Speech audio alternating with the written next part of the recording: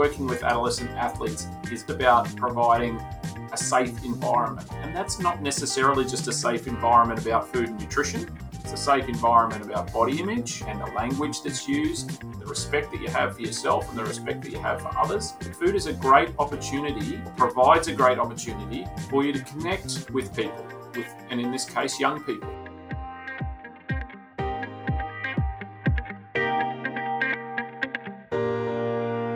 Hello and welcome to the Long Munch, the nutrition podcast for runners, cyclists and triathletes. I'm Steph Gaskell. And I'm Alan McCubbin. We are both accredited sports dietitians based in Melbourne and combined have over 30 years experience working with runners, cyclists and triathletes to help them stay healthy and optimise their performance from complete beginners through to professional and Olympic athletes. We are also both researchers in sports nutrition at Monash University, and we love translating the often complex science of sports nutrition into simple and practical strategies. Each week, we take a deep dive into the most common nutrition questions that runners, cyclists, and triathletes ask. Maybe the stuff you talk about during training, or it might be at the coffee table after your session. So our aim is to break it down and invite a guest expert or researcher to discuss that particular question. So that's normally in part A. And then we'll have an athlete or a coach or a combination of athlete coach to add their perspective and give some practical takeaways. And that will be in part B. How are you going, Alan? I'm good, thanks, Steph. Feeling productive for a change.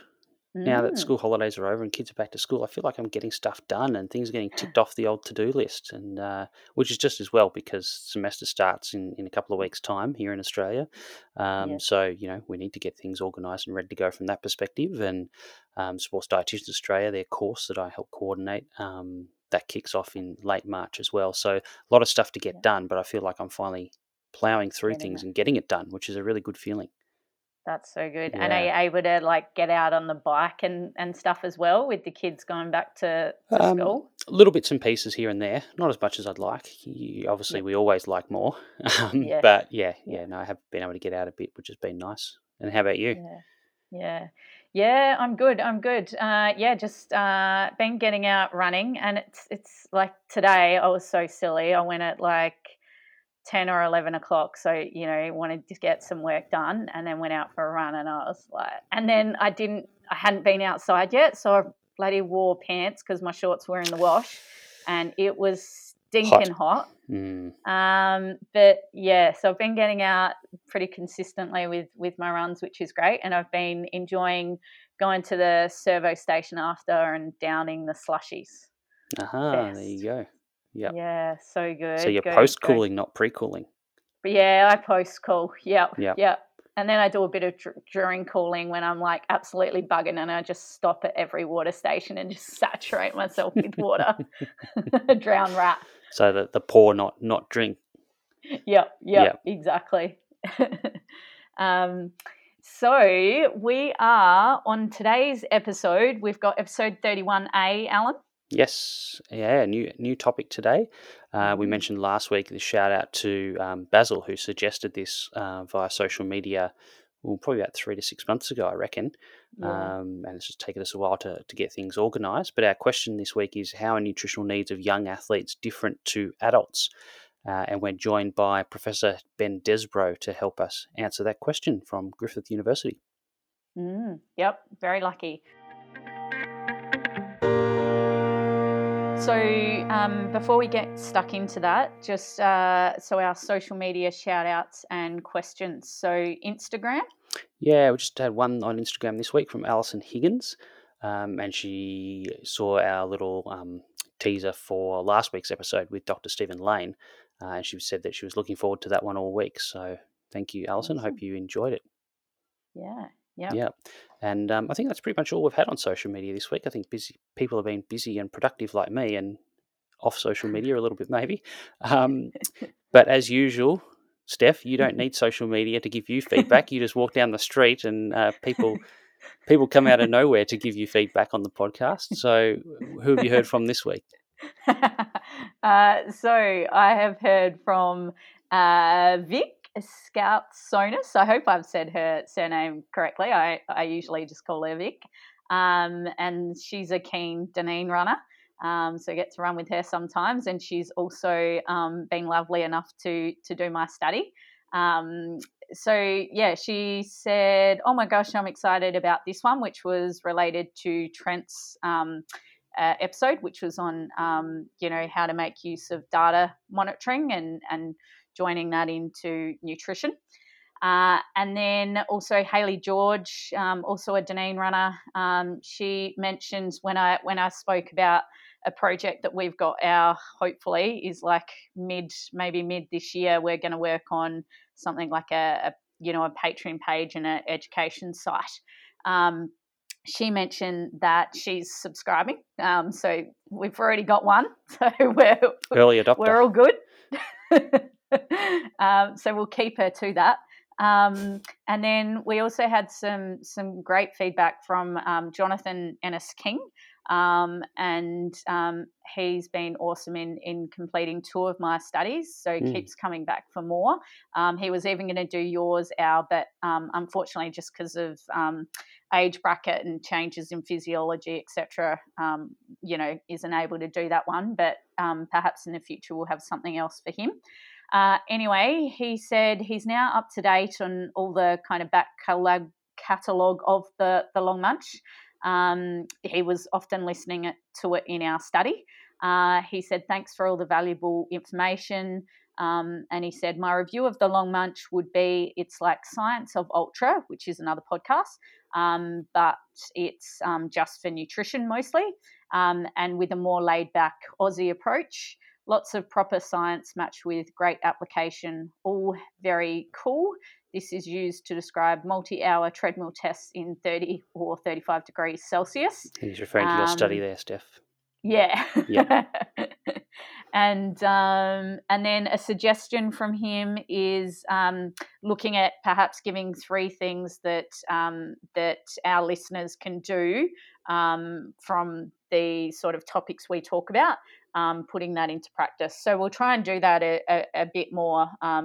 Sometimes we perhaps forget to do that. So we'll try and put that into the following episodes. Yeah. Yep. Thanks so much, Jonathan, for the great feedback. Yeah. Apple Podcast, Al? Yeah, we had another 5-star rating on Apple Podcasts. So obviously they're anonymous. So thank you, whoever left that for us. It's great to see people put in the ratings and reviews on Apple Podcasts or any of the other platforms that do that, because it helps spread the message of the podcast a bit further and allow us to get information out to more people, which is obviously, as we said, the goal of this podcast is to help as many people as we can by answering their common nutrition questions. So the more ratings and reviews on there, the better that gets. Yeah, yep. And a reminder to our listeners that you can find us on social media at The Long Munch. So that's on Instagram, Facebook and Twitter. And also just in terms of research, so I know last week we mentioned some of the Monash studies that we're running, and that was regarding the pre and probiotic and a hydration study. And then another one that's running is a youth study by Pascal Young. She's doing her PhD at the moment. Very appropriate with surname Young. Yeah, it is actually. And the heading is Young, Distance Runners Wanted. So they're studying the impact of endurance running on young athletes, and that's specifically in relation to gut and immune health. So they're wanting to recruit runners aged between 15 and 18 years old. They need to be able to complete 3 hours running at a moderate kind of intensity, so nice talking pace. And it's at base in near Clayton. And then I guess the benefits to them is they can receive, results in terms of a full fitness assessment and then how their body is responding to that endurance exercise. In terms of commitment, there's about, I think, 3 visits. So they'll do, a fitness test, VO2 max, and then they'll run on the treadmill for 3 hours, and they'll also have potentially a DEXA scan as well, looking at bone health. So if anyone is interested in that, please contact Pascal, and we will add this, and I think I've also got to actually add the other ones. We'll add that onto our social media. Yep. So maybe a couple of days off school for some budding young ultra runners. Yeah. What better? That's a good excuse to get out of school, right? I think they'll even get a certificate for it. And what about a rant now? I'm pretty sure I was fired up on our last one, so I reckon it's your turn. Yep. So obviously our topic today is around nutrition for younger athletes, and I think this is something, Steph, that both you and I see. Well, there's probably two rants here. One is in terms of the kids, and one is in terms of the parents.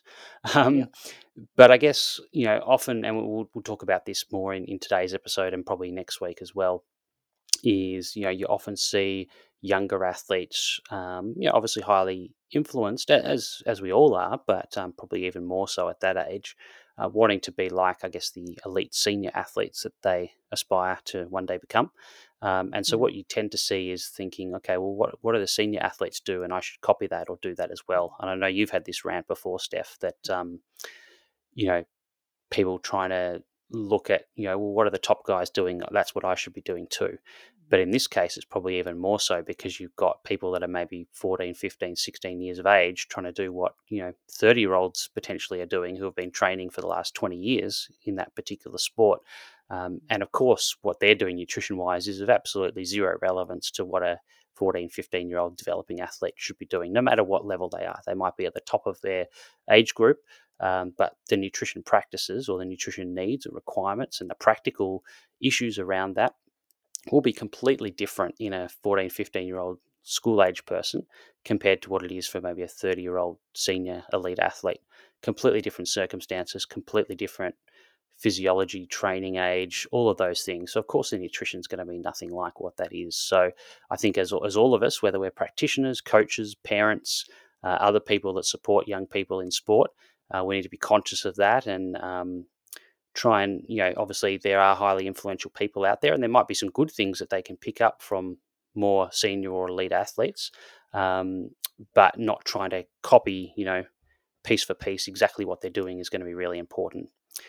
Now, my rant for the parents, Steph. Now, this came up back in episode 6A, I think it was, about why nutrition is so confusing with Dr. Tim Crow. But parents who have a panic attack when someone suggests that they have, white bread or white rice or a milkshake or something like this, you got to remember these kids are doing huge amounts of sport, often multiple sports, trying to fit it around limited opportunities to actually consume food around classes and school and everything. They're doing heaps of homework.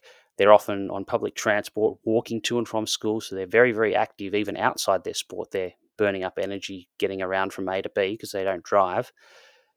Of course, they're not going to have the same nutritional needs or have, the same sort of dietary patterns would be appropriate as what it would be for, someone in their mid-40s who sits at a computer all day, drives a car to and from work, and does not much physical activity apart from going to the gym for an hour or two. The nutrition needs of those juniors, the energy requirements are just massive in some of these cases. Like I've seen juniors who go through a litre of milk a day and half a tin of Milo a week. And the parents are like, oh, they're going to get diabetes. It's like, well, they're skinny as a rake. They're struggling to meet enough, get enough calories in to meet their needs. And you're worried that they're having white rice instead of brown rice. Well, all switching into brown rice is going to do is make them feel even more full, make it harder to get the nutrition in, fall even further behind in meeting their energy needs, and probably set them up for injury or illness down the track.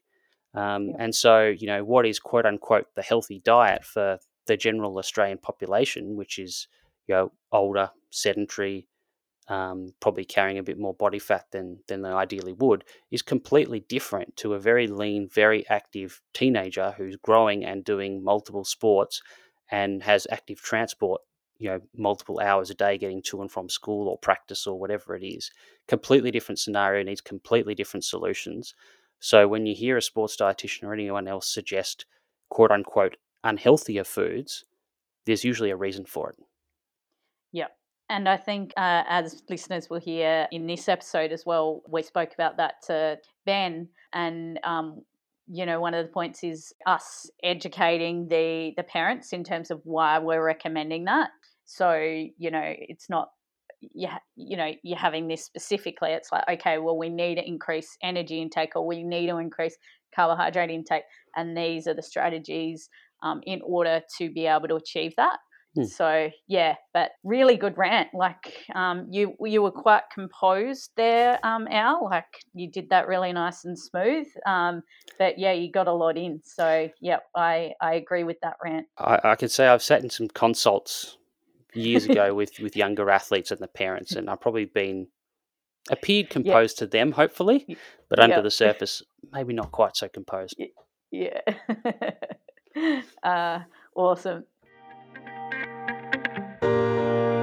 So today's episode 31A, how are nutritional needs of young athletes different to adults? And we are joined by Professor Ben Desbrow, who we have had on before, but I'll let you do the intro to Ben. Yeah, absolutely. So Ben is our first return guest. In terms of actually interviewing him twice, we had Ollie J split across 2 episodes, but it was one interview that we split into 2. So you might recall Ben was on a podcast, and I haven't got the number here in front of me, Steph, but he was talking about can I have a beer after a hard training session? So he's done a lot of research in that area of alcohol, and you might recall done a lot of research in caffeine and actually cannabidiol, CBD as well. Which are all very adult topics, Steph, very different to what we're talking about today. But Ben is also was the lead author for Sports Dietitians Australia's position statement on nutrition for adolescent athletes back in 2014. And he's also published a paper just last year, actually, in the journal Sports Medicine called Youth Athlete Development and Nutrition. And that's an open access paper, so we might even tweet out a link to that so people can access that and read it for free, which is great. But Ben is a professor in sports and clinical nutrition at Griffith University. He's been promoted from associate professor to full professor since we last spoke to him. He's also taken on a new role for this season as the head of performance nutrition at the Gold Coast Titans NRL team, so rugby league as well. And as well as being a practitioner and a researcher in sports nutrition, he's also a parent himself. He's got 2 daughters, and we'll have a bit of a chat about that in the interview as well. And so he spent a lot of time, I guess, pulling together all the information available around younger athletes and what their nutritional needs and considerations might be. So not just physiology, but some of the social and ethical and practical considerations as well. And that was done in conjunction with a whole bunch of people in various positions, from, sports medicine doctors specializing in teenagers through to people that were more around sort of youth development, things like eating disorders and body image and those sorts of things as well. So we're going to discuss all of those kind of topics in relation to younger athletes today as well. Awesome. Looking forward to it. And it was episode 11A where he spoke about, can I have a beer after my hard training session? So highly recommend people go listen to that one, because I'm often asked or looked at funnily when I'm drinking a beer after a hard run or even an easy run. So go listen to that so I don't have to keep explaining myself, please. Yep. Fair enough. Yeah, absolutely. And I think this one will be a really good one for maybe the parents. Maybe they're the ones having the beers after training, Steph. But I think this will be a really good episode for parents who have young people in running, cycling or triathlon, or coaches or event organisers or people that work with young people through schools around sport as well. Because I think it covers a lot of the common questions that people ask or things that people aren't sure about in this space, which is great. Yep. Awesome. Let's get stuck into it. Yep, let's do it. I'm going to go in and say, Professor Ben Desbrow, welcome back to the Long Munch. Thanks for having me again, Steph. And Ben is fine. You can refer to me as Professor Ben. But that is a really nice addition since the last time I was on your podcast, is that I got promoted. So thank you for acknowledging it. Very welcome. So you're only our second ever 2-time guest. The other one was Ollie J, and that was just because I guess we had a really long chat with him, so we split that up in two. So really, you're our first second time guest, two-time guest. But I guess since we spoke to you last time, you've become a full-time professor at Griffith University, and you actually have also been awarded Fellowship of Sports Dietitians Australia. So a massive congratulations on achieving those milestones. Thank you. You're welcome. Our topic today, I guess, relates specifically to the needs of younger runners, cyclists, and triathletes. It's been a question that has come up quite commonly for us, and we know that you've done some specific work in this area, including being lead author of the Sports Dietitians Australia position statement on nutrition for the adolescent athlete in 2014, and more recently a paper in the Journal of Sports Medicine in 2021. So I guess first question, what got you into this area as opposed to your other much more adult type research areas of caffeine, alcohol, and cannabis? Well, that's a good question, and I might make a disclaimer up front, is that yes, I do research papers in this area, but I do feel as though I'm a bit of a guest in an Airbnb, in that this is an area that I don't do a lot of personal original research in, and I hadn't done when I was first invited by Sports Dietitians Australia to write their position statement. The reality is that very little adolescent sports nutrition research actually happens in Australia. We're often drawing on information that's been conducted internationally.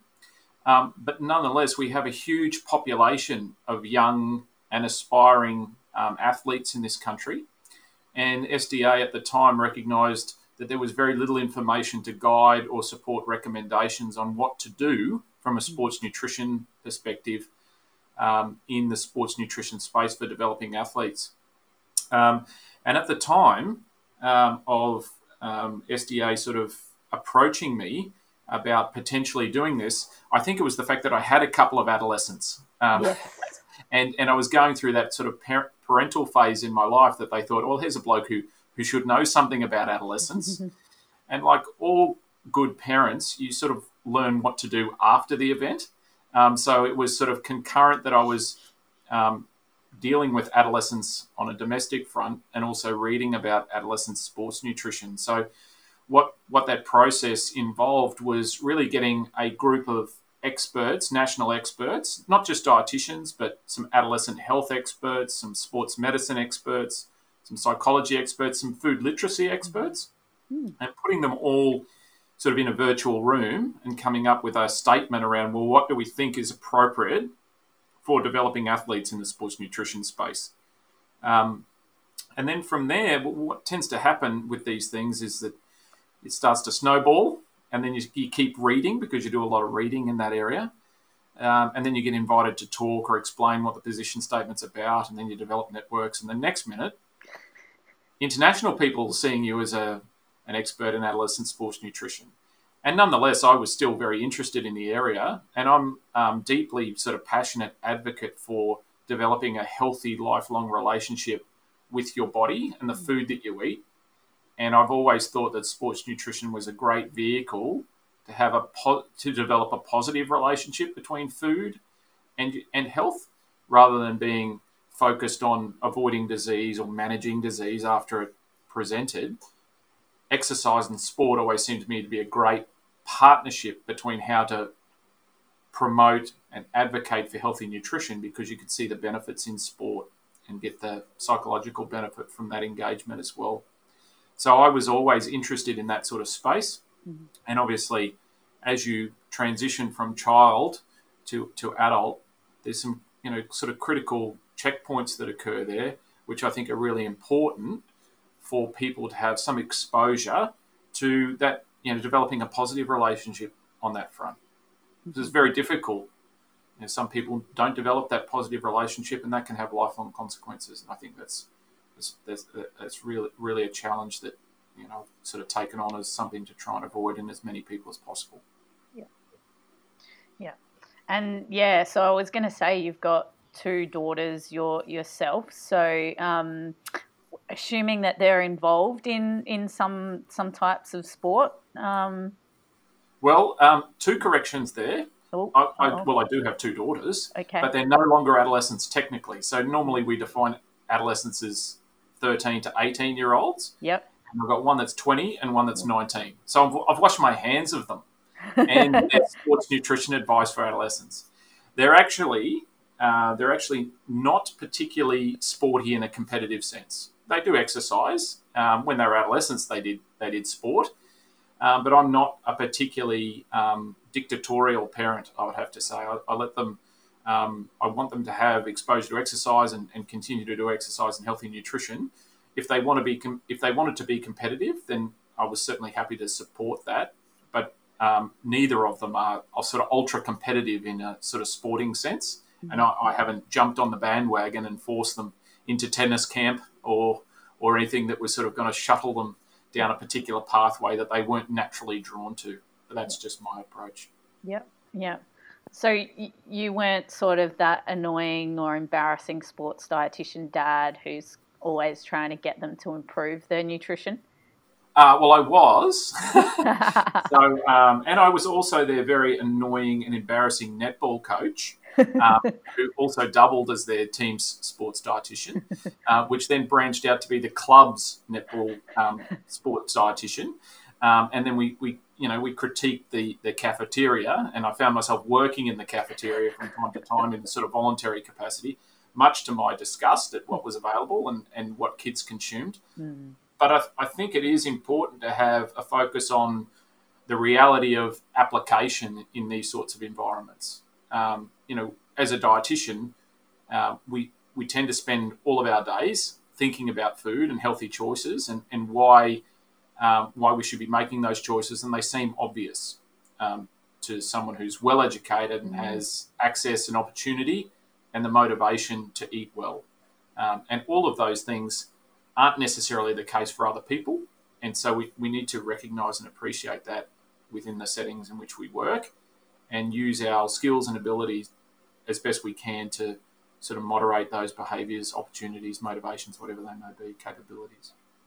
So does the cafeteria look quite different now to what it did when you first stepped in? Well, I haven't been back for a little while. I suspect it may have regressed. Yeah, fair enough.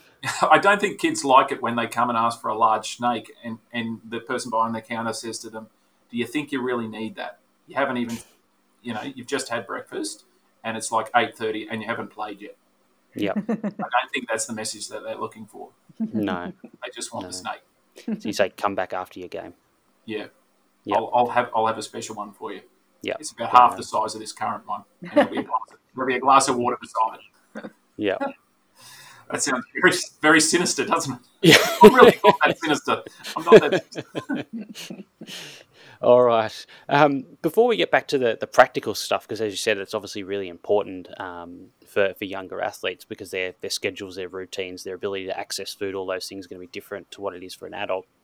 But thinking more, I guess, about the biology, first of all, with younger runners, cyclists and triathletes, what are some of the key things that might be different in terms of physiology around exercise that might be relevant to the nutritional needs of young athletes compared to adults?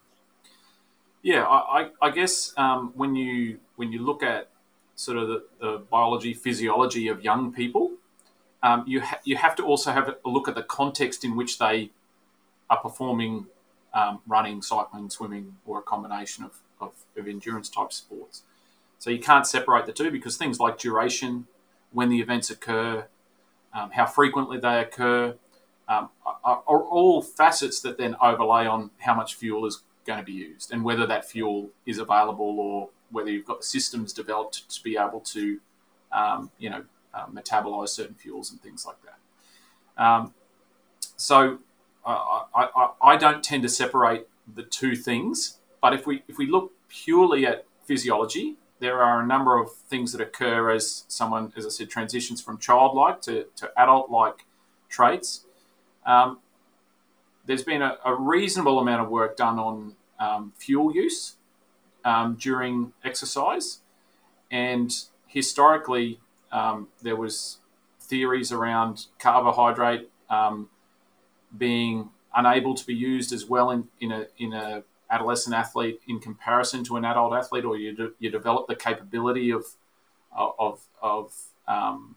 utilizing carbohydrate to a greater extent as you transition into adulthood. But the more recent sort of studies and the more detailed studies that have looked at both training status of an individual, and as we know with adults, the more you train, that changes your capability of the metabolism to burn off certain fuels.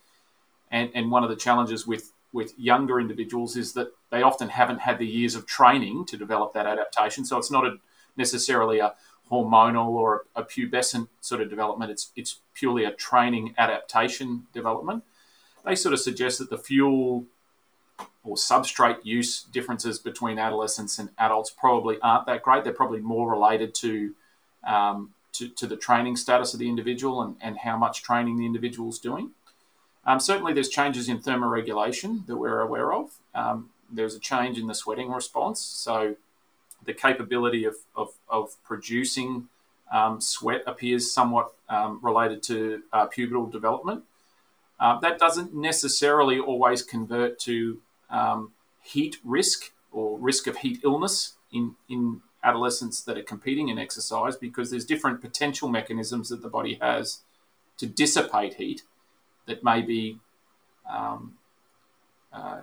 seen or observed in adolescent athletes. So things like radiating heat or blood flow out to the skin, as opposed to necessarily producing large amounts of sweat as a form of dissipating heat, appears to be greater in younger athletes than what we see in adults. Nonetheless, when you actually have a look at the amount of fluid that some adolescent athletes lose during competitions like triathlons, they can still lose fairly large percentages of their body mass. The absolute amount might be down a little bit because they might be lighter, but in terms of in percentage terms, which we often talk about as sports dietitians, you can still see values that are beyond the 1.5–2% that we might often quote as being a theoretical threshold of being a sort of performance concern. You can certainly see some adolescent triathletes and runners lose 3.5–4% of their body weight. So that's in anyone's terms a shift in fluid, which is quite significant relative to that person's initial weight. Yeah. And how does obviously at this age they're still growing. How does that add to the mix in terms of nutritional needs potentially for younger athletes? Yeah, and I think that's a really interesting area. So if we look at growth, when the body sort of lays down lean muscle tissue, which is often the case, and then there's sort of organ and bone development and things like that, that requires energy. Yep. That energy really is it's been quantified in two forms. One of the forms is, or the easiest way of describing it is, it's like building a house. There's energy that's actually in the timber and the bricks that's, they've had to be manufactured and they have stored energy within them. Mm. Okay. And then you've got the person who's building the house, the builder, who's burnt off energy, laying all of those building blocks down. Yep. Now, in terms of the stored energy, like the materials, that energy from a growth perspective has been sort of quantified, and it's relatively small. You get a larger energy loss or a larger energy requirement from the energy required to build the structure, if you like, but still it's relatively small in comparison to the amount of energy that you burn off when you do exercise. Yep. Okay, so for most young individuals who are developing, the largest influence on their energy requirement is going to be to do with how much training they're doing, not necessarily whether they're in a high growth phase or not. Yep. Does that make sense? Yeah, totally. Yep. The other thing to remember is the body is very, very clever, and some things occur naturally as a process of puberty, of adolescence, which means that your body becomes more efficient at using the nutrients that it has. So protein or amino acids, which make up protein, are a really good example. What appears to happen during high growth phases or that coincide with high growth phases is that your body becomes better at recycling things like amino acids that it previously would have burnt off and broken down into sort of smaller products. So what they call a sort of amino acid utilization or recycling is enhanced naturally as a consequence of some of these growth phases. So even if you were to eat the same amount of protein, you will utilize it to a greater extent during adolescence, and that's one of the things that contributes to you laying down sort of more lean tissue. Okay. So I guess in terms of, people thinking about how much do I need to eat in terms of, calories and protein and things like that, it probably sounds like, trying to work that out is not necessarily going to be that different to how you would do that with an adult. And it's more, I guess, just about the training that they're doing, which, as we'll get to in just a sec, the nature of the training could be different, but potentially they're doing multiple sports and trying to fit it in around school and things, so it can add up to quite a lot. Yeah. So if you want to establish someone's energy intake in adolescence, that's really difficult because they might be doing lots of different sports and lots of different things. But there are some new equations for estimating the basal energy requirement in adolescent athletes. Okay. And they're actually been developed by a guy who's Australian, Reid Reel, and they've been published last year in the International Journal of Sport Nutrition and Exercise Metabolism for those people who work in the sort of sports nutrition space. You might want to have a look at those equations because they have been validated from resting metabolic measures of several hundred adolescent athletes. Yeah, and so and they're slightly different from the regression equations that you get through Schofield or Harris Benedict or the traditional ones that you might use, and they do have a small. Typically, they produce a slightly larger basal metabolic rate, largely on the basis of the requirement for growth. And then you have to factor in the energy cost of exercise on top of that. Yeah. Okay. So let's get into some of that practical stuff as well. So obviously, as we said, before with school, there's going to be some potentially not necessarily harder or easier, but different logistical challenges with fitting in training, eating and recovery around the school timetable. And then potential, other extracurricular activities that they might be doing outside of sport as well. Do you want to give us a bit of insight into what that looks like with athletes that are sort of training around school and how that can be, potentially a bit of a challenge that might be different to, say, adults? Yeah, so there's a few differences here from a practicality perspective.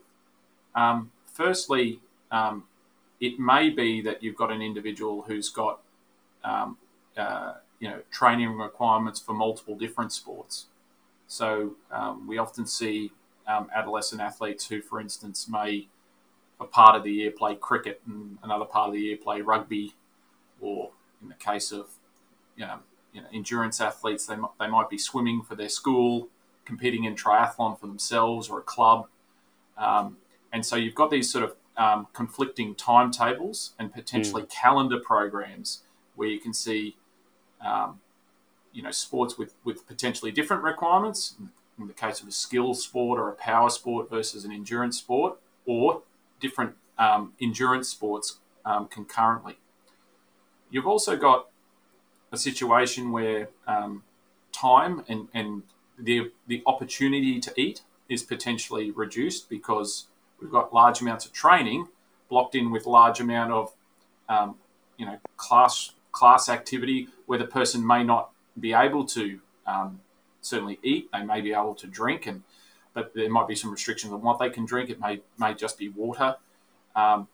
And you're also in a situation where these people are often eating in a mixture with other people, and young people don't always necessarily eat or think independently.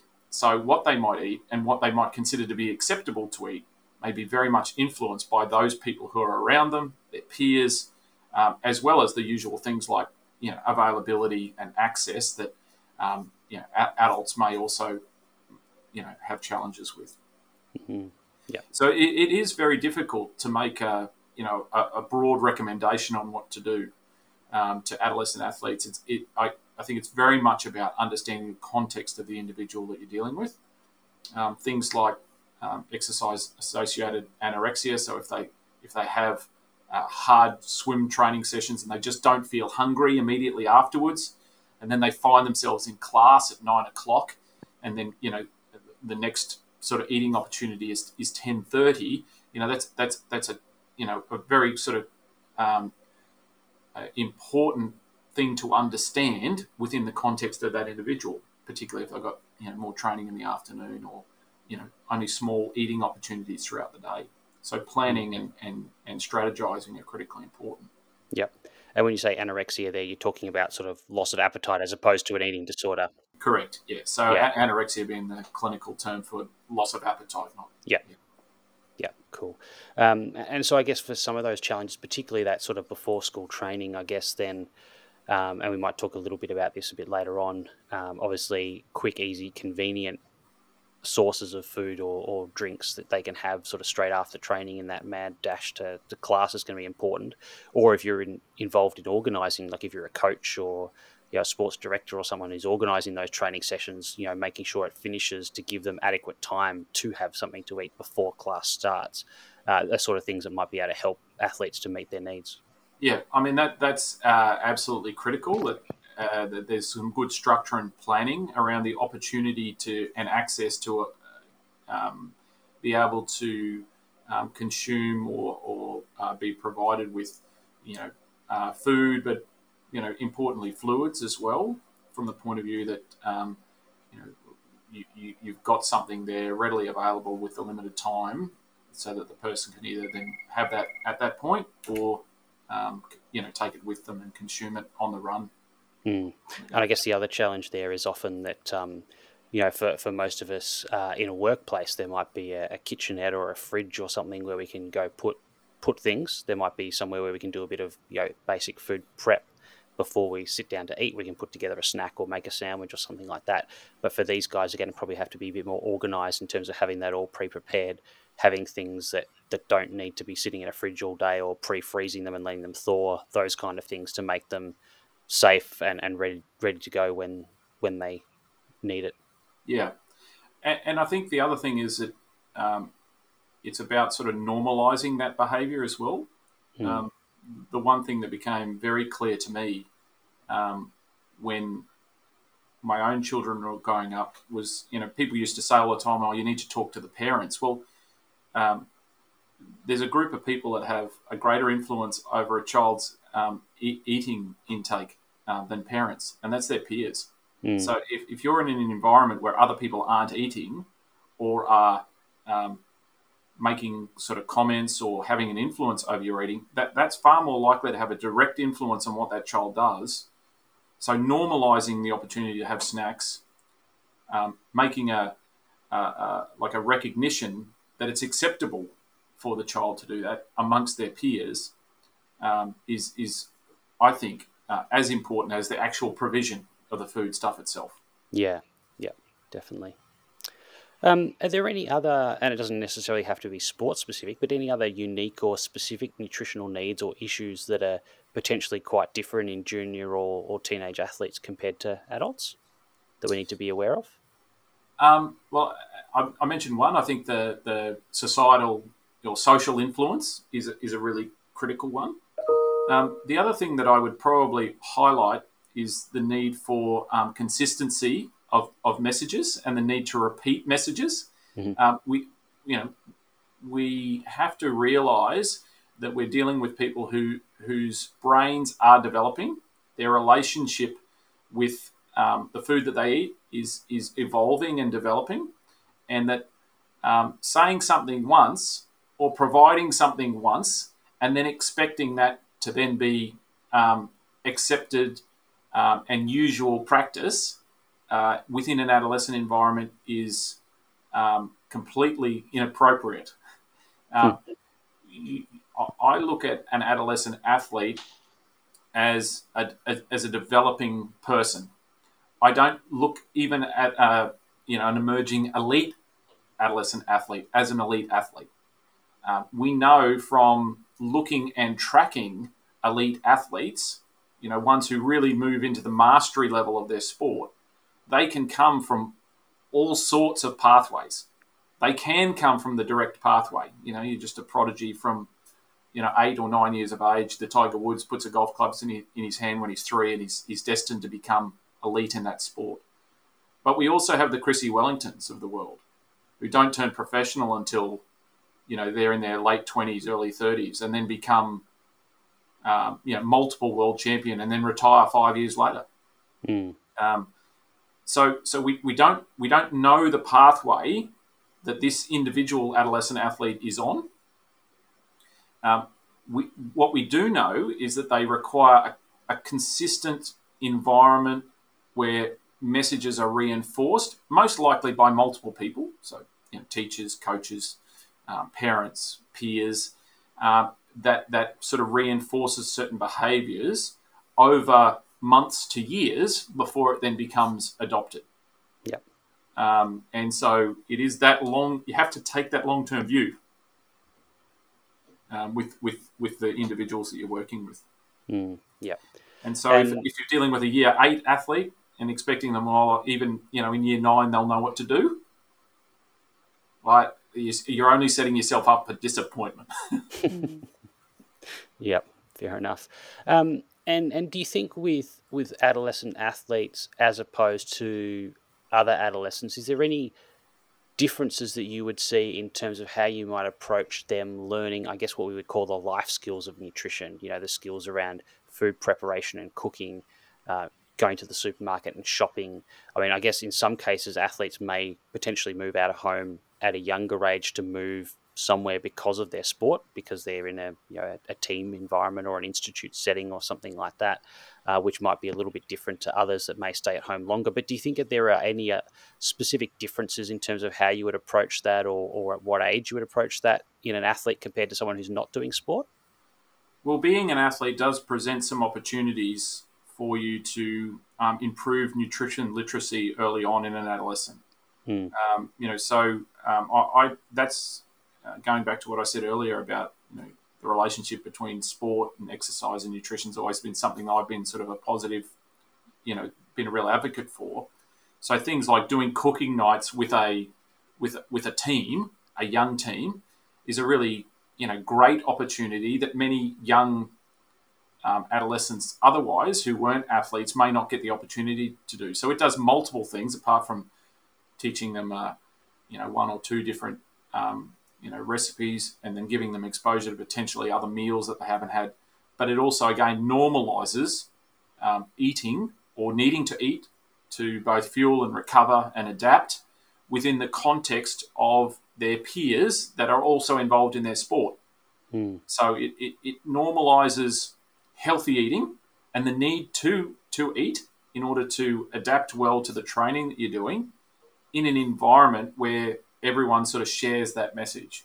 And I think that's one of the unique things about sport that nutrition can certainly capitalize on, is around that sort of literacy of nutrition.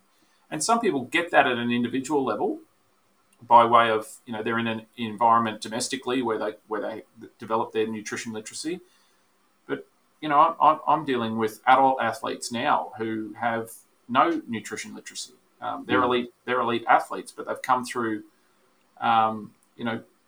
backgrounds where they just haven't had exposure to nutrition. It hasn't been a priority. They may not necessarily be, from environments where there's lots of resources available to them, where there's lots of money available to them, where they get a lot of support growing up. They're gifted athletes, but they don't necessarily come from environments where they have that level of support. So even in some of the adult sports nutrition that I'm involved in now, we have to go back and almost go back to some of the sort of adolescent sort of teaching strategies. Yeah, that makes sense. And I guess flipping around that that previous question around, how might you approach adolescent athletes or have specific needs that are different to adults? Are there things that we typically would focus on or work on with adult athletes that may simply be unnecessary or irrelevant to younger athletes? Well, Apart I mean, from I think alcohol. so. Yeah, I mean, alcohol is one of those things. I mean, adolescence is a natural period of experimentation. Mm. I would much prefer to see an adolescent athlete experiment with food than other forms of risk-taking type behaviour. Mm. To me, working with adolescent athletes is just about providing a safe environment. And that's not necessarily just a safe environment about food and nutrition. It's a safe environment about body image and the language that's used, the respect that you have for yourself and the respect that you have for others. But it also provides food is a great opportunity, or provides a great opportunity for you to connect with people, and in this case, young people, and discuss a whole range of issues that might be important to young people. So I think, as I alluded to earlier, not everyone's surrounded by a really good network of wise heads and good common sense attitudes and advice. So if you're in a situation where you're providing sports nutrition servicing to adolescents, it may be that you are a source of good advice, sound advice that the person may not necessarily be getting on a sort of routine basis, and you can develop those sorts of relationships with athletes. So that's why things like cooking nights and what have you, they're a great opportunity not just to do the actual food prep, but to actually sit and have a meal, and then discuss nutrition and anything else that is relevant or of interest to that's going on in sort of a young person's sort of life. Yep. And so it's amazing what you can learn over a meal. Yes, absolutely. And I guess so for the teenage athletes who are kind of competing at that higher level for their age, do you take a different approach compared to those teenage athletes that are doing it more at a level for enjoyment or lower level of competition in terms of education? Yeah, so usually, and we do have some world champions who are still teenagers, right, in certain sports and the like, and you can be genuinely elite and still be an adolescent athlete. But that's the unusual circumstance.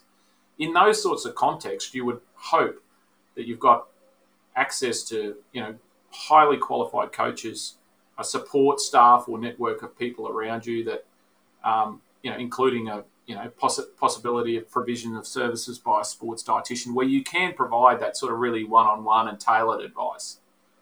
And so the advice that you might give in that context is very specific to that individual based on a relationship that you've developed over time.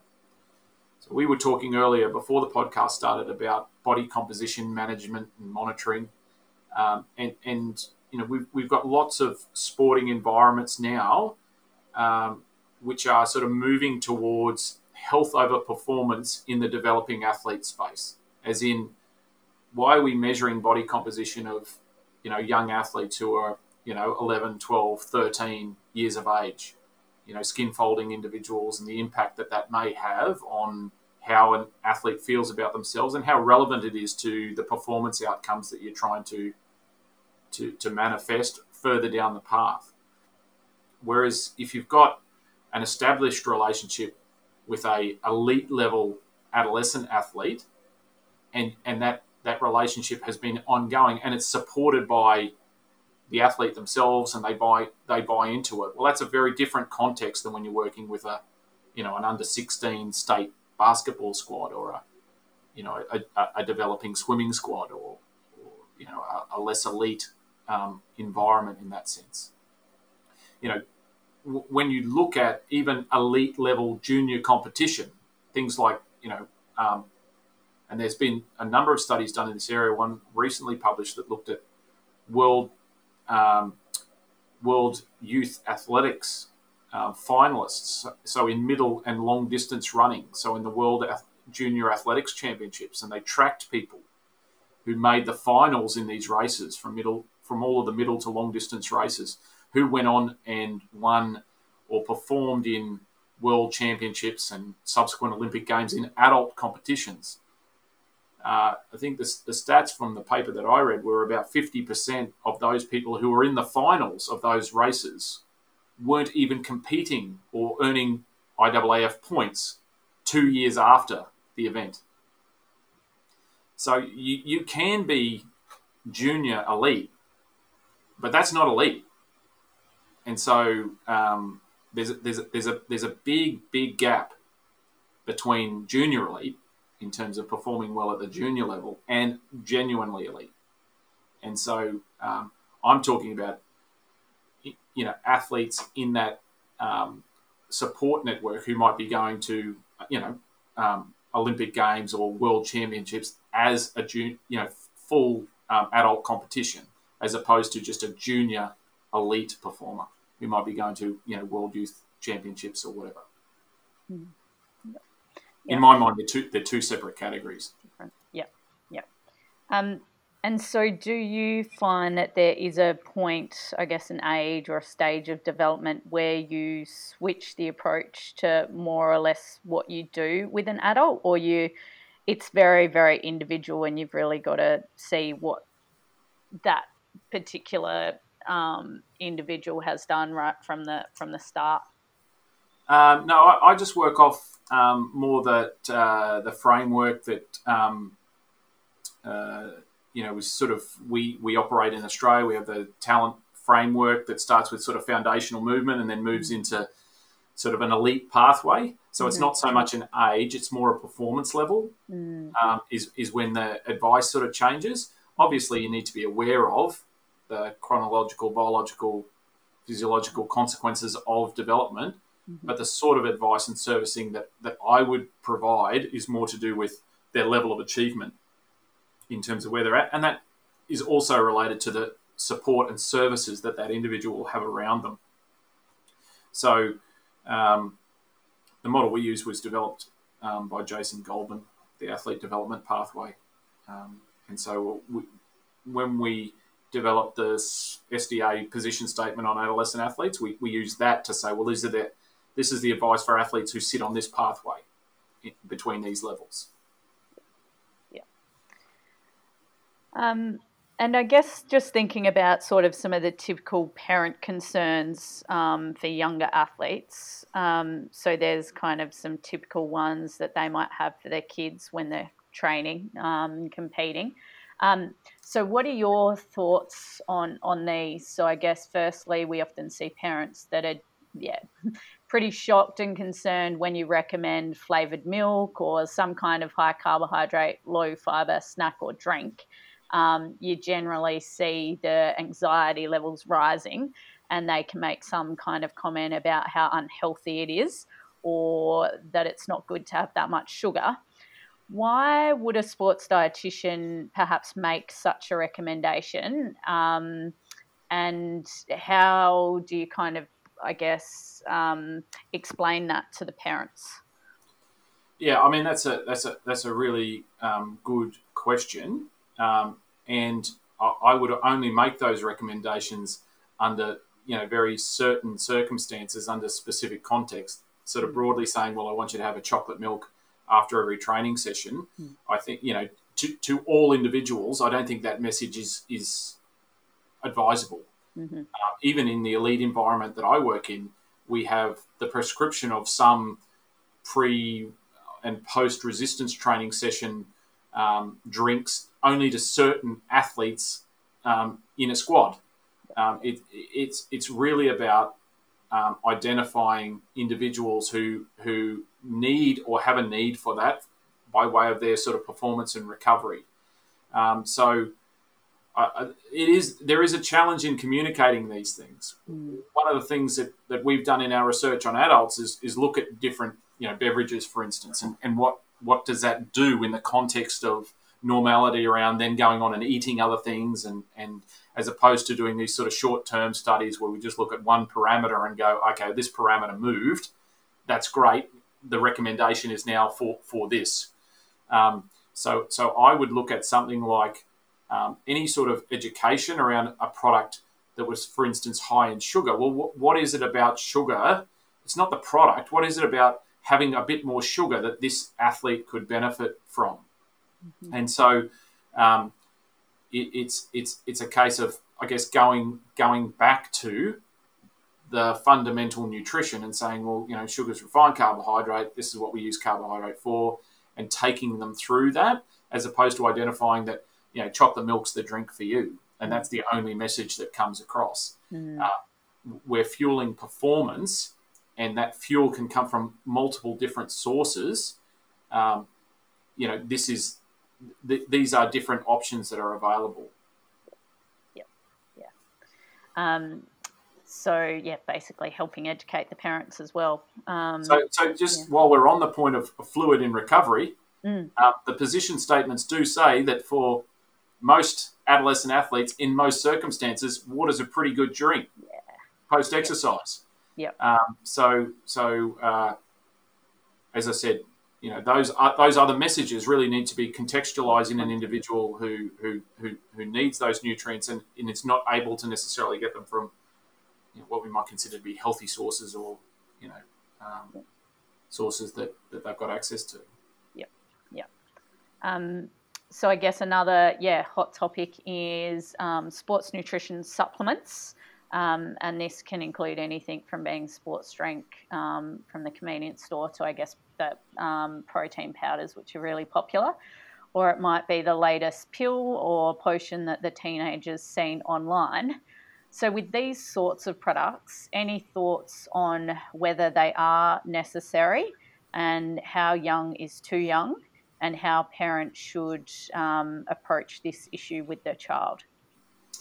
Well, it's a really good question, and going back to the topic we were talking about before, which is this natural period of experimentation. It could be experimentation. It could be an impulse. Not all adolescents think things out clearly and methodically. Mm-hmm. It could be, here's something that someone's just said I take, and it was there. I felt pressure to do it, or maybe I didn't feel pressure to do it, or maybe I just wasn't even thinking. I've taken this supplement because another person who is in my swim squad, who's a better swimmer than me, takes it. Therefore, it's the sort of thing that I should be taking. If we go back and have a look at the evidence around supplement use in adolescents, it is quite high when you look at sort of survey reports, but supplement use across the adult population is also very high. Evidence around effectiveness, for the most part, is very weak, and that's largely because doing performance studies in adolescents, so in athletes that are less than 18 years of age, you quickly run into ethical issues associated with conducting those studies, so that the evidence isn't there. Safety is a major potential issue. It's really only probably creatine that I've seen had sort of rigorous exploration of safety in an adolescent environment. It seems to be reasonably inert as far as a supplement goes, but obviously with all supplements, you've got the contamination risk that potentially comes with that. So then you've got your product testing and your other elements that you can do to sort of risk mitigate. Again, most adolescent athletes don't have a sports dietitian, within their inner circle. So we're very heavily reliant on the use of frameworks from the AIS and the promotion of those, so that you're using the sports-specific sort of foods or those Category A supplements, if you were planning on going down that path. Things like caffeine, which is a research area that we do a bit of work in. Most of the doses that are required, obviously, from an ergogenic perspective, are usually prescribed on a relative per kilo body weight basis. And so you're dealing often with people who are much lighter And so when you see a serve or an amount given, the impact on a young person is likely to be both, I guess, more pronounced from a naivety perspective. They often haven't had these things, and then from a dose perspective, a relative dose perspective, higher. So both of those things are a concern. Mm. The default position for most position statements is don't touch them, discourage them. Mm. But we need to appreciate, as I said earlier, that adolescents do things on impulse sometimes. They're highly aspirational. They're highly influenced. The marketing for some of these products is often very sort of focused around trigger points for young people, gaining muscle, looking good, being attractive. They're highly accessible. There's supplement shops, in many of the places that people visit, and obviously online they've got a high presence, and they don't have to do much searching before their ads are popping up in front of them on Instagram or whatever platform that they're using. And so the access and opportunity and availability of these things is very high. And of course, adolescents are convinced that all elite athletes are using these things, and you can't become elite unless you're using them. And so part of that message needs to be, I guess, debunked or demythed in terms of most of the genuinely elite athletes that I've seen often don't take supplements, and they may have tried a lot of them, and then they find out that they don't work, or their high levels of training that they've done, they're not getting the sort of potential benefit that you might see in someone who's less well trained. So I think the use of high profile advocates that can dispel some myths, because it's not going to be a sports dietitian that a young cyclist listens to. It's going to be an elite cyclist or an elite cycling coach that a cyclist listens to. So it's about finding those stakeholders who work in the sport that you work in, and having that sort of level of promotion and connectedness. Yep. And just before I go on, and the final thing I think about that is having good communication with the athletes that you're working with. They have to feel comfortable coming to you first and saying, I'm thinking about this, what do you think? And if you don't have that relationship, you're at a much greater risk of seeing someone take something, because you won't know. Mm. And that probably goes for coaches and parents as well. Like if you have that real, supplements are terrible, don't you ever take them kind of thing. Well, if they're going to experiment, they're probably not going to tell you. That's right. So they do have obviously quick sites that they can go to visit. So a little bit of that education around, we'll check this on your site first to see if it's banned or not, type of thing, or if you're not sure, come and see me. But, I guess that message again needs to be reinforced and redelivered multiple occasions. Exactly, and not just saying no, but actually explaining and walking them through the reasoning behind your response. Yeah, don't ever just dismiss a young individual, because you don't know what it is. It's the basis for the question that you're being asked. Exactly. You might think, well, you're getting something about creatine, but it's 3 steps before that that the person's really had the issue with, that's then come and manifest as a question about creatine. Yep.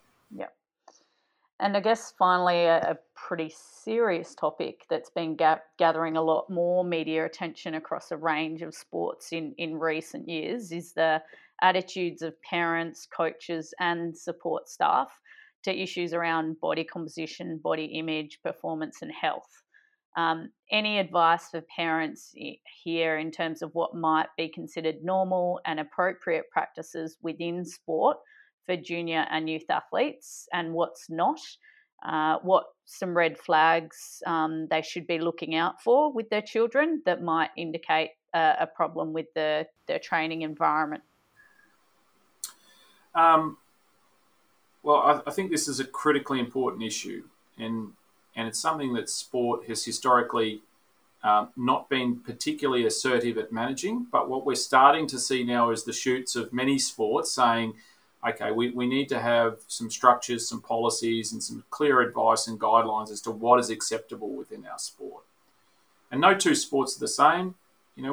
It's very different between the athletes you're dealing with in gymnastics in comparison to road cycling or rugby league or netball or whatever sport that you want to pick. And my view is that your role as a parent is to be there as a support and advocate for healthy nutrition. And so if you're in a situation where your child wants to withdraw from training or withdraw from the sport, then it's important to explore the background to what's going on there. Every sport will need to manage how their coaches respond and work with developing athletes. And sports are starting to develop policies around things like, should we measure body composition or not? Or if we are, in what context are we measuring it? So, for instance, at the moment we're working with swimming, and we're working with swimmers who work with developing athletes. So athletes in the sort of pre-elite programs. And in that context, measuring body composition is, in my opinion, inappropriate, because there's not enough support around the athletes and the coaches to warrant the benefits to be gained by finding out a little bit about the body composition of those individuals. Swimming is already a sport where people wear minimal clothing and have to parade around in front of their peers. It's very confronting before you then start talking to them about body shapes, measuring body proportions, and so on. The long-term impact of that can be catastrophic for a developing individual. And you don't necessarily need to be measuring or commenting on body composition in order to have an influence on what you're doing with that individual. The idea for a coach at that level is that the child, the adolescent athlete, developing athlete enjoys the sport and wants to stay in the sport. Kids who are overweight, they don't need to be told by a coach that they're overweight. They already know. They're going to get enough of that from their peers. They come to sport for an opportunity to do something enjoyable with their leisure time. It doesn't need to further compound how they may or may not already feel about themselves. So it's an opportunity to be a positive advocate around healthy nutrition, nutrition for training, nutrition for recovery. And if you're not dealing with genuinely elite athletes, then don't have a performance focus that's concentrated on performance at all costs relative to the health of that individual, particularly in the long term. So a lot of sports will become a lot clearer in what they recommend their coaches do. But as a parent, as I said, you're in the best position to monitor what's happening and be a positive advocate for healthy nutrition. And that's not just about what's done, but how it's done and the language that's used, and how training is undertaken, whether there's punitive comments made about doing extra work because someone's body shape is a certain size, or, as I said, the language and approach that's taken in and around sort of body composition. And so I would encourage parents to work with their coaches and their sports to ensure that every child that comes into that environment, every aspirational athlete, leaves having had a positive experience in that regard. Yeah, absolutely. And I think that, as you said, the role modeling of the parents as well. I mean, that doesn't just to extend to the time they're at training or on the way to or from training. That's at the dinner table at night time, and the way, not only the way the parent uses language around the child, but around their own eating and perception of self and body image and so forth. If you've got a parent that's sitting there eating salad and saying, I have to eat this because I'm dieting or whatever, well, that's then sending a message to the kid at the other end of the table, potentially about what they might do or think that they should be doing as well. Treat all of your behaviour as a learning opportunity, because that's what the young people are doing around you. They're learning from what you're doing, not necessarily just what you're saying, but how you're conducting yourself and the incidental things that they pick up along the way. Yeah. And I think what, in terms of the body composition stuff and doing skin folds and those types of things, I think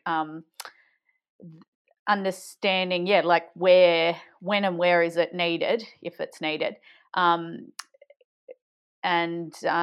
having the education, because quite often what can happen in a variety of sports, even in the adults, is skin folds of body composition is taken, but it's actually not explained to them, and they have no idea what it means, except for like we're sort of said, they think it's, we're telling them how fat or not fat they may be, which it's not actually what it should be used for. Well, I think the other side to this is that, when you do nutrition training, you become a sports dietitian and you take an anthropometry course.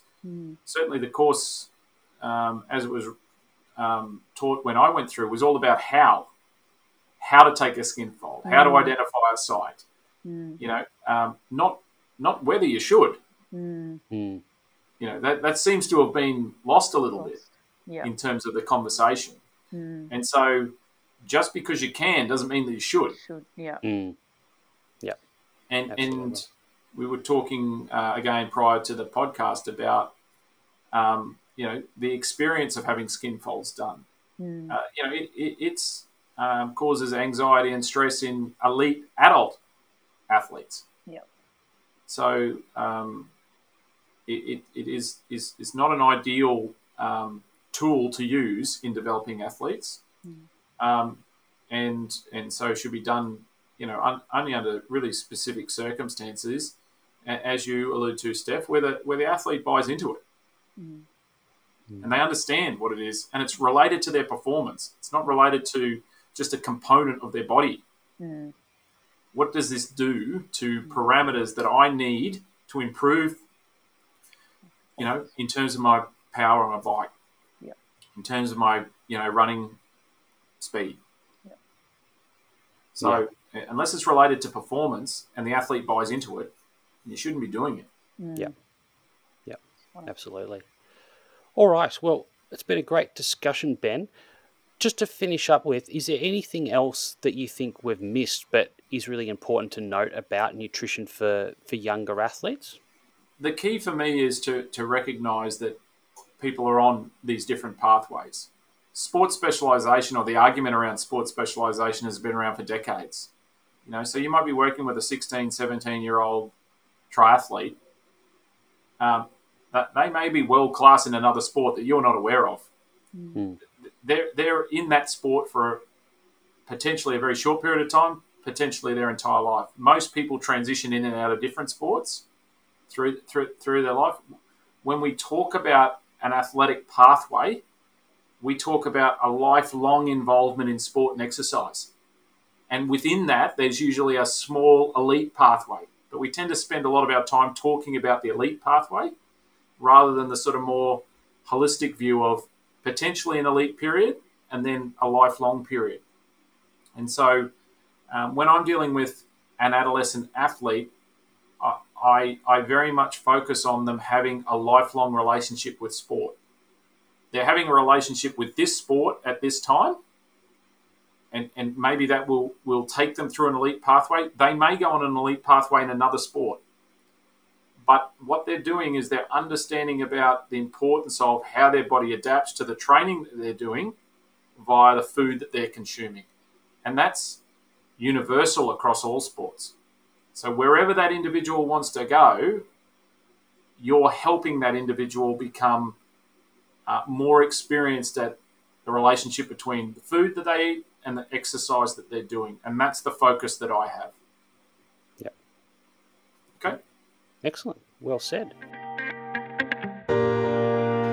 Okay, we are going to finish off with our bonus round now, Ben. Now, I know you've done a bonus round before, so we've mixed up the questions to find out a little bit more about you in your second interview with us. So the first question, if you could go back to the end of high school and start down a completely different career path, you don't get involved in sports nutrition, what do you think you would have done? My first answer would have been I would have been an orthodontist, because when my kids were getting braces, they both had braces. I was fascinated. I was like, this is like building, but on a micro scale. And you get to move this piece and move this piece, and then and you get to see, these pictures of before and after, and it just looked sensational. And I just thought, how to transform someone's life, because a smile is so important. I had an injury when I was 17 when I was playing soccer, and I fractured my maxilla, the bone in your front of your face, and lost a few teeth, and it was devastating at that age to experience sort of that disruption in terms of your appearance. And I just thought, well, what a gift that is to be able to take somebody's such an obvious and physical expression of themselves and make their life better for them. So I thought about orthodontics, but then I thought, oh, don't be so, don't just go for the obvious sort of response. I've been actually totally blessed by the career that I've had, and it wasn't something that I set out to work at a university and become a professor of nutrition. I just didn't want to be an electrician like my dad. It wasn't that I didn't like it. I just knew I couldn't be that because I've been on enough job sites to know, no, that I can't do that. So I have to do something else. And then I've meandered through this sort of, it's like the Brisbane River, it sort of turns and different, and hooks back on itself, and then you get lucky and you find a fast flowing bit and you grab a hold of that. And so if I went back to high school, I'd want to ride the river again. It's probably the way I'd describe it. Yep. That's good. No, fair enough. That's not really answering your question, but that's the way it is, yeah. Oh, the orthodontist one. Yeah. That's a different career path. But you're on the right path. Yeah. That's good. Absolutely. All right. Your favourite place to escape from work? Well, that's a pretty obvious one for me at the moment. It's a golf course. I'm addicted to golf at the moment. Yeah, it's a sign of age. Yep. Fair enough. What's a sport you've always wanted to try but you've never had the chance? Well, I really like going fast. I'd really like to drive a racing car. Yep. I'd like to feel what it's like to drive a Formula One car and the sort of the downforce that those cars, because it's the sort of car that would be very scary the slower you went, but the faster you go, the more control you'd have. And I'd like to have a go at that, but I can't see that happening. Yeah. Fair enough. Your favourite moment from the Tokyo Olympics or Paralympics? Oh, that's a good question. Favourite moment? Well, it's hard to go past the decathletes, the Australian decathletes, particularly the fella in the fuzzy background that you could see at about 120 metres cheering on his mate as he crossed his finish line. Yeah. The names escape me. There'll be people who can recount their names far faster than I can. But I do recall actually watching that live and seeing the guy in the background's arm go up as he knew that his mate had crossed the line. Yeah. And I just thought, that's impressive. I thought that was really really good. And then their celebration afterwards when the other guy finished as well. Yeah. Awesome. I thought that was excellent. And finally, and this could be related to any aspect of life, what are you most looking forward to in 2022? Most looking forward to in 2022? That's a very very good question. I didn't read these questions beforehand. I may hop on a plane again in 2022, and I may go overseas. I've got an invite to go and speak at the American College of Sports Medicine. Yeah. And I'm still sort of, should I go? Should I not go? Will the world shut down again? Yeah. But it's nice to just be in that mind space of thinking maybe, isn't it? Because you've had to. I've just had to compartmentalize my brain and go, well, that's not happening. Forget about that. Yeah. Whereas now we're sort of starting to get a little bit tempted, aren't we? Exactly. Whereabouts is ACSM this year? San Diego. Okay. There's worse places to go. Sorry? There's worse places to go. Yeah, well, I've never been. But anywhere to travel just sort of sounds good. My wife bought me a little suitcase for my Christmas present this year. And we sort of both looked at it and thought, well, this is either going to be a great present or an absolute dud. Yeah. So it's still got plastic on it. I haven't gotten to the point of saying, yes, I'm definitely going yet. Kept the receipt. We'll see. Yeah, awesome. All right. Thank you so much, Ben. It's been great to chat to you again, but on obviously a very different topic. And we've had, as we mentioned before the podcast, a couple of your proteges, Ducky and Chris, talking about your other areas of interest in caffeine and cannabis. So we've covered caffeine, cannabis, alcohol, and now adolescent athletes. I think we've got the set. That's right. Yeah, you've completely exhausted me. I'm sure Ollie's got about another 3 topics. You can go back to him. He'll be definitely on third before I come up with another area of expertise, mate. Yeah. Sports nutrition comedy. That's maybe I'll move into that area. Yeah. Awesome. Weird anecdotes. Yeah. Awesome. Well, thanks so much for your time, Ben. Again, thanks for having me on, guys. Cheers. All right. Thank you very much, Ben. That was great to hear your expertise. And as I said, I think hopefully answering quite a few questions that parents or coaches or teachers and support staff might have. Steph, do you want to give us a really quick summary on this topic? Yep. I'll do a quick one because we'll also wrap it up in the following episode that we'll have as well.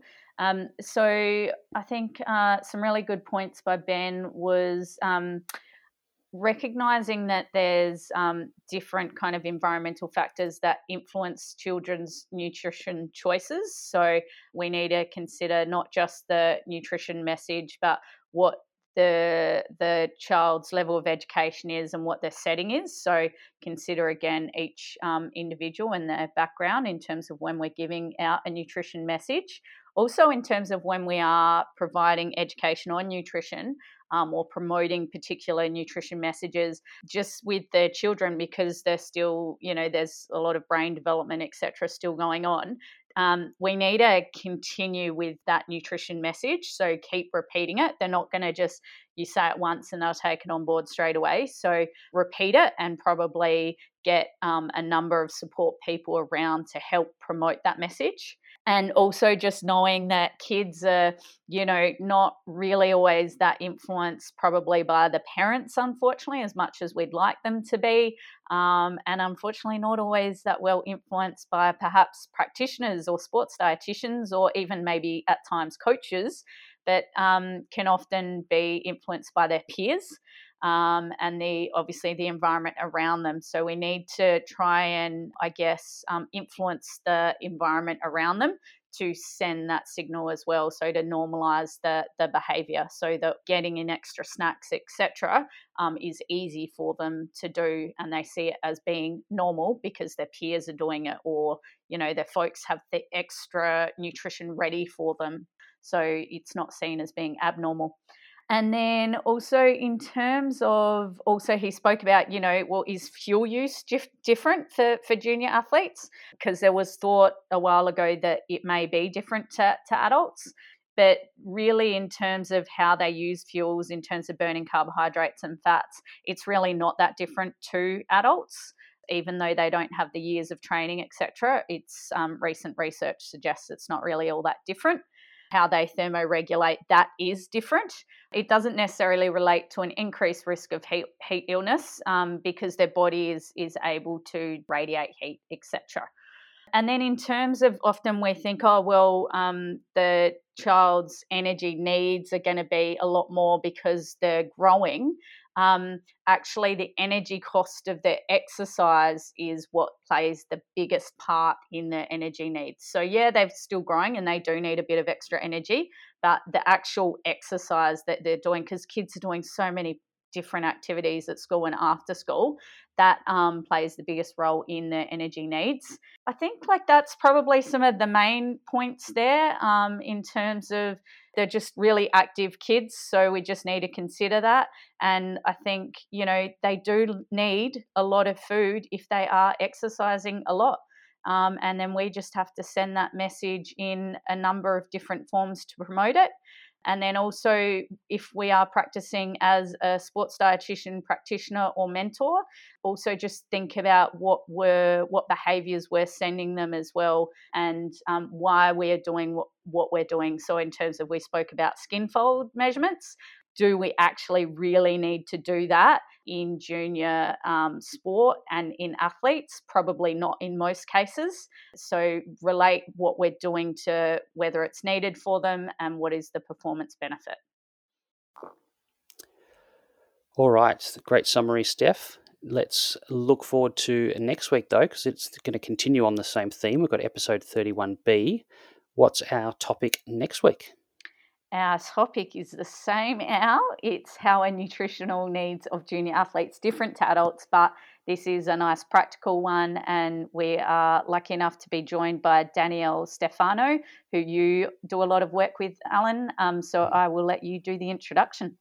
Yeah, so Danielle's a triathlon coach through her business, Elotic Professional Triathlon. So she coaches elite, senior triathletes and para-triathletes, some of which went to Tokyo last year for the Olympics and Paralympics. But she also does coach a high school group as well in triathlon. So she does some junior coaching and also has a few juniors that are sort of transitioning from sort of juniors towards or eventually elite juniors and then into seniors as well. So she sort of covers that continuum and has different groups across the spectrum of sort of more recreational juniors through to more competitive and elite juniors, and then into very elite senior professional triathletes as well. So it'd be good to have a chat to her about, I guess, how as a coach she approaches those groups differently, both from a training point of view, but also how that affects their nutrition as well. Awesome. All right, so if you have a question that you'd like answered on The Long Munch, you can get in contact with us via social media at The Long Munch on Facebook, Twitter or Instagram. And of course, you can leave us a rating or review on Apple Podcasts or any of the other platforms that allow you to do that.